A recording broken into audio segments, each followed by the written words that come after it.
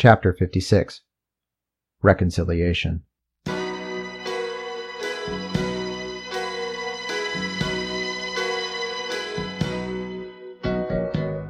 Hey lady, you lady, cursing at your life. You're a discontented mother and a regimented wife.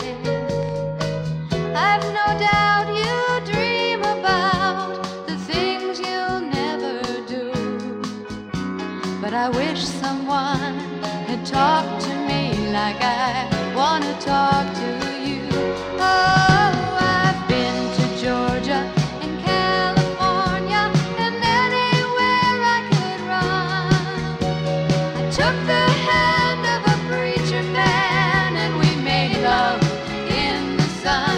But I ran out of places and friendly faces because I had to be free. I've been to paradise, but I've never been to me.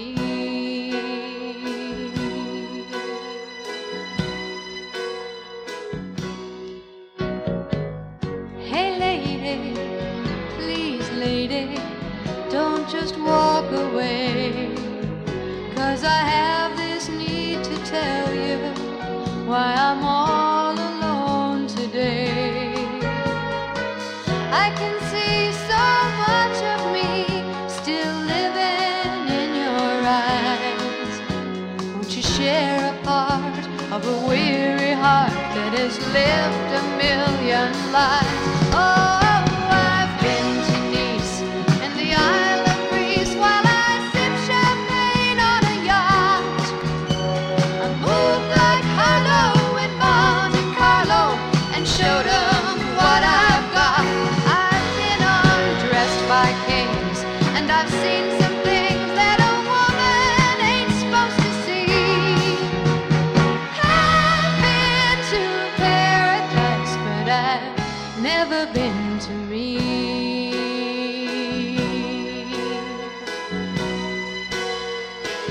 Sometimes I've been to crying for unborn children that might have made me complete. I took the sweet life and never knew I'd be bitter from the sweet. I spent my life exploring the subtle whoring that costs too much to be free. I've been to paradise. I've been to paradise, but I've never been to me. I've been to paradise.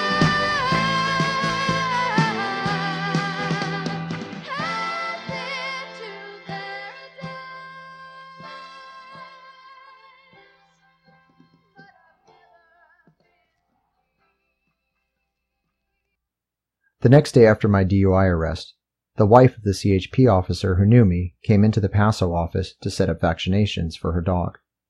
We talked about what to do next. With my license suspended, I needed to arrange a person to drive me to work. She said I still had my license for 30 days.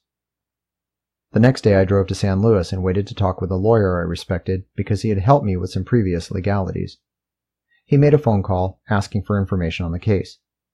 Then he told me there wasn't much he could do to help me. I offered to pay him $100, but he declined. When I went to court, the judge asked me why I was not represented. I told him the lawyer said there was little he could do. The judge agreed. He complimented my absent attorney on being a fair and competent man, and continued through the docket with other lawyers representing other DUI cases. Sometimes I wonder how it was that I escaped a total meltdown and financial ruin. The State Board of Veterinary Medicine sent me a letter asking me to explain the DUI. I told them it occurred after work. There were no clients or cases involved in the problem. I was bewildered, and finally began the soul searching I needed to become a trusted husband and loving father. My dad left my mother with 7 children, ranging in age from a few years to 15 years old. It was way of life for many of his relatives. In fact, one of Dad's uncles split his time as a husband between 2 different families, with 2 separate wives.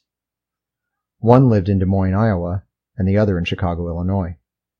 The man was a salesman in the 1940s, who divided his family time depending on where he was scheduling business. Does this suggest a genetic influence?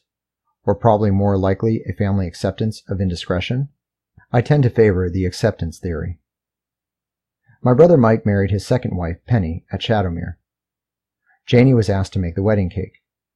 During the aftermath of the wedding, I found time to take Janie out riding. We were gone a while, and Mary was worried about where I could be. My dad replied to her, "Boys will be boys," and laughed at how funny he was. Mary told me later she replied, "That may be okay with all of you, but it's not okay with me." I cut off all contact with Susan, changed my email address, and changed my cell phone. Janie planned a Thanksgiving dinner where Susan stayed over, and I told her I wouldn't be there. Later, Janie told me Susan was devastated and inconsolable. I had no way to make it to Janie's dinner anyways. I had no license. I couldn't ask Mary to drop me off, not at the place where I got my DUI, the place where my lover was staying. Come on. I'm trying. It takes me longer than most. Over the years, these contacts evaporated. Susan divorced her husband and moved out of state. Janie died from liver failure at Twin Cities Hospital, and Mary could no longer tolerate Earl and Barb's friendship, rightly fearing that they had been a part of tearing her life apart. Finally, too slowly, I realized the tremendous pain and disappointment I was creating. I have only lately begun to understand the magnitude of my arrogance, but it was the destruction of my self-confidence which finally brought me to my knees. Understandably, Mary decided I was no longer a suitable husband. Shortly before my DUI, I arrived at the Paso office for work. A fellow was waiting to serve me a notice of intent for divorce. Finally, the kick in the ass. This was my back to Jesus realization. I had failed to make my wife and family the priority they should be, and I needed to repair the giant garbage pile I created.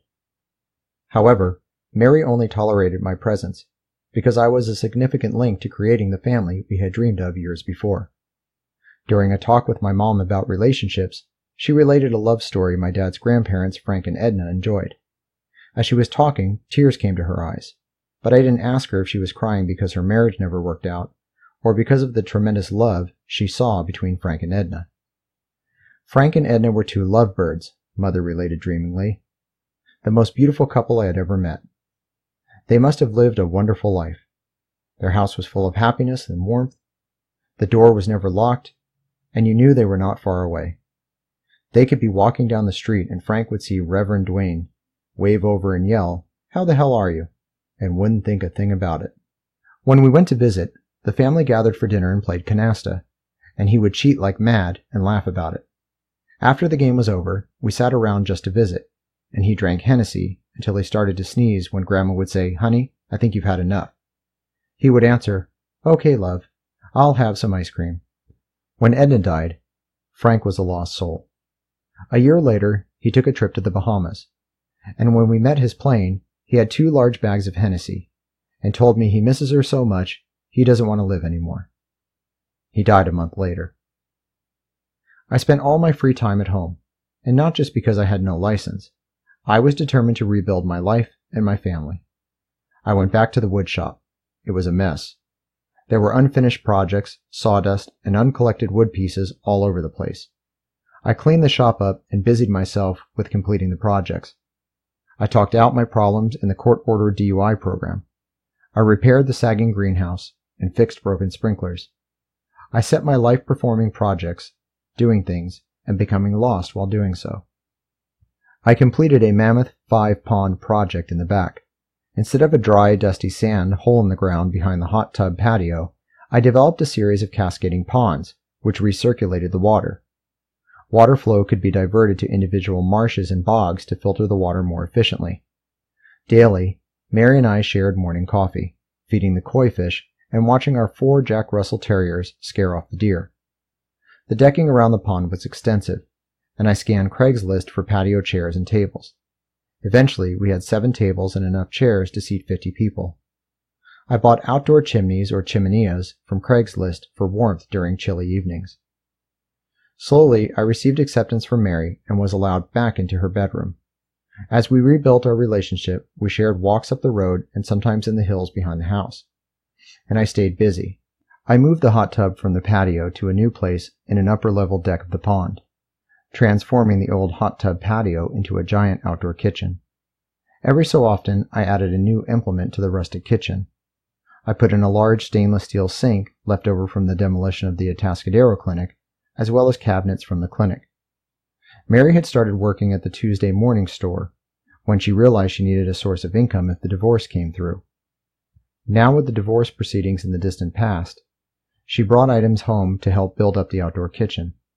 Eventually, the kitchen boasted 2 sinks, 3 stainless steel prep tables, a propane barbecue, a Santa Maria-style barbecue, a smoker, and 2 induction heaters, which quickly heated stuff in steel pots through electric induction. I bought a 2-burner propane camp stovetop in case I didn't feel like firing up the barbecues, and I ran 3/4-inch gas piping to these propane devices from the propane tank supplying the house and barn, so I didn't need to worry about running out of propane from those little 5-gallon containers. I installed an on-demand propane water heater to more efficiently clean the dishes and pots and pans outside. I built more cabinets into the stainless steel tables because foxes or raccoons were breaking into our food. I made an 8 by 8 foot wooden dining table for the kitchen, and Mary brought home 12 steel chairs from her work for around the table. She bought an ice maker and a stand-around outdoor heater from Tuesday morning. I learned how to barbecue and to cook outside on the various devices we purchased, and I developed a database of menus I could pull up to help me decide future meals. Eventually, we invited friends over to help us fine-tune the meals and started offering a themed dinner every month, which we could serve up to 40 people. We called this the Shadowmere Yacht Club, and as the kids got older, they became involved too. End of chapter.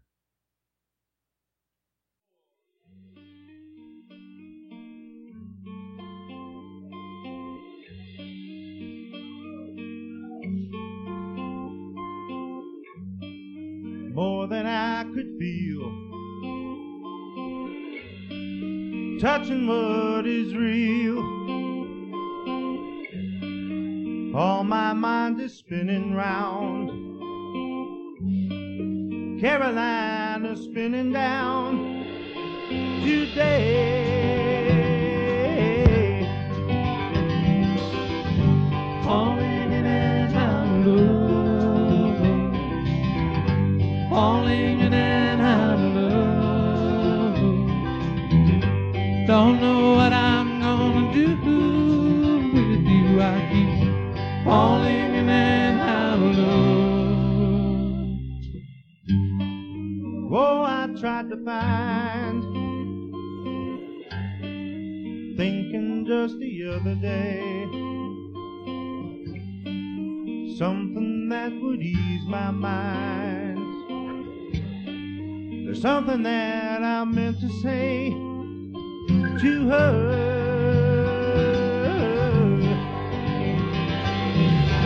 Falling in and out of love, falling in and out of love. Don't know what I'm gonna do with you. I keep falling in and out of love.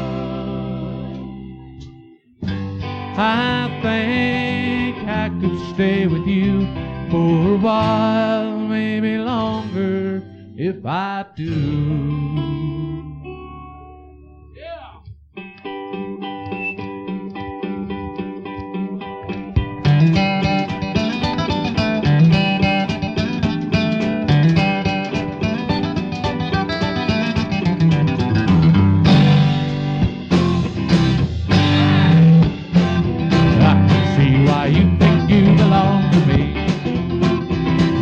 Tried to let you think or make you see one thing for yourself. Now you're off with someone else and I'm alone. I thought that I might keep you on my own. Now tell me, Amy, what you wanna do?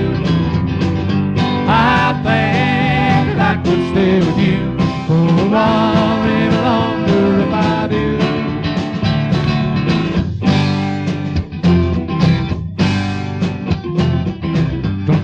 the time is right for us to find that all the things we thought weren't proper could be right in time. Can you see? I don't know if it's a you or if it's a me, and if it's a one of us, I'm sure we're playing let's see. Now tell me, Amy, what you wanna do? I think that I could stay with you for a while and longer if I do.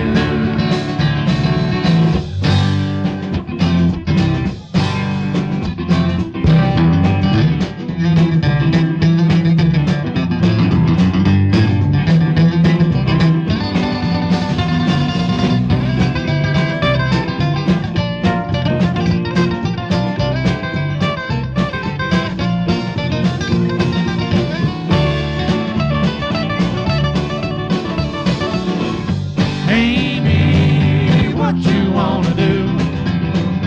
I think I could stay with you for a while and longer if I do.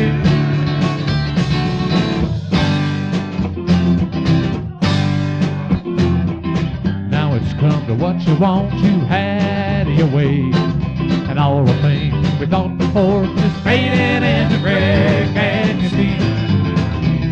I don't know if it's a you or if it's a me, and if it is a one of us, I'm sure we'll play it. Let's see. Take a look at me and tell me, Amy, what you wanna do? Tell me. I think that I could stay with you for a while, maybe longer if I do. Yeah, I keep falling in and out of love with you. Falling in and out of love with you. Yeah. Falling in and out of love with you. Falling in and out of love with you. I keep falling in and out of love with you. Clap your hands now, come on. Falling in and out of love with you. Bring it up a little bit more, boys. Falling in and out of love with you. Clap them now, come on. Falling in and out of love with you. Now tell me, Amy, what you wanna do? I think I could stay with you for a while, maybe longer if I do. Amy, what you wanna do? Tell me, tell me, tell me. I think I could stay with you for a while and longer if I do. Woo!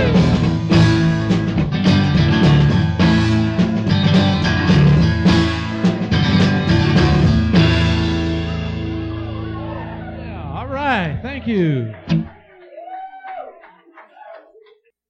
Thank you for listening. The entire autobiography can be purchased as an old-fashioned paper book or an ebook, as well as an 11-disc audiobook set, or can be downloaded from the audiobook site Spotify.